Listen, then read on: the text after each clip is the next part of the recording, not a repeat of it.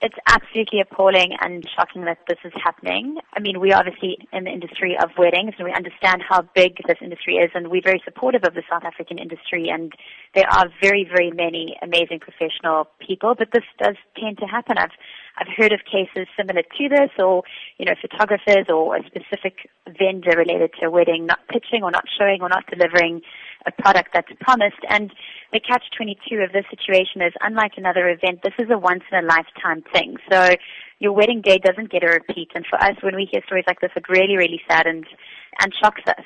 As you have said, it's your wedding day. There's no second take. How can a couple ensure that they don't end up like this couple and that things do go as planned and as paid for? In South Africa and internationally, the wedding industry is all about it's a very visual medium. My advice to people is, it sounds like a cliche, but going with someone that's a trusted source, something that you've either seen before with your own eyes at a previous wedding or a friend or family member, or someone that that has done something and you can phone up and check sources is very, very important in today's world.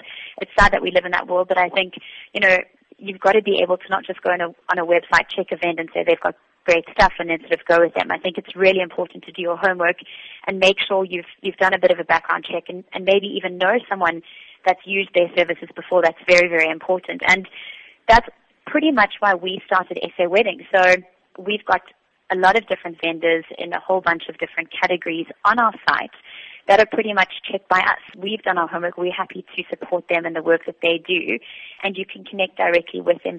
And is it advisable to pay service providers up front and in full, or should a deposit be paid and then take it from there? I think every service provider is slightly different.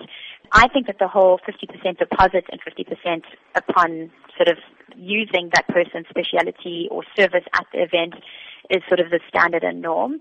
And I think in anything today, in any modern business, there's very few things where you pay everything up front just because you're at so much risk.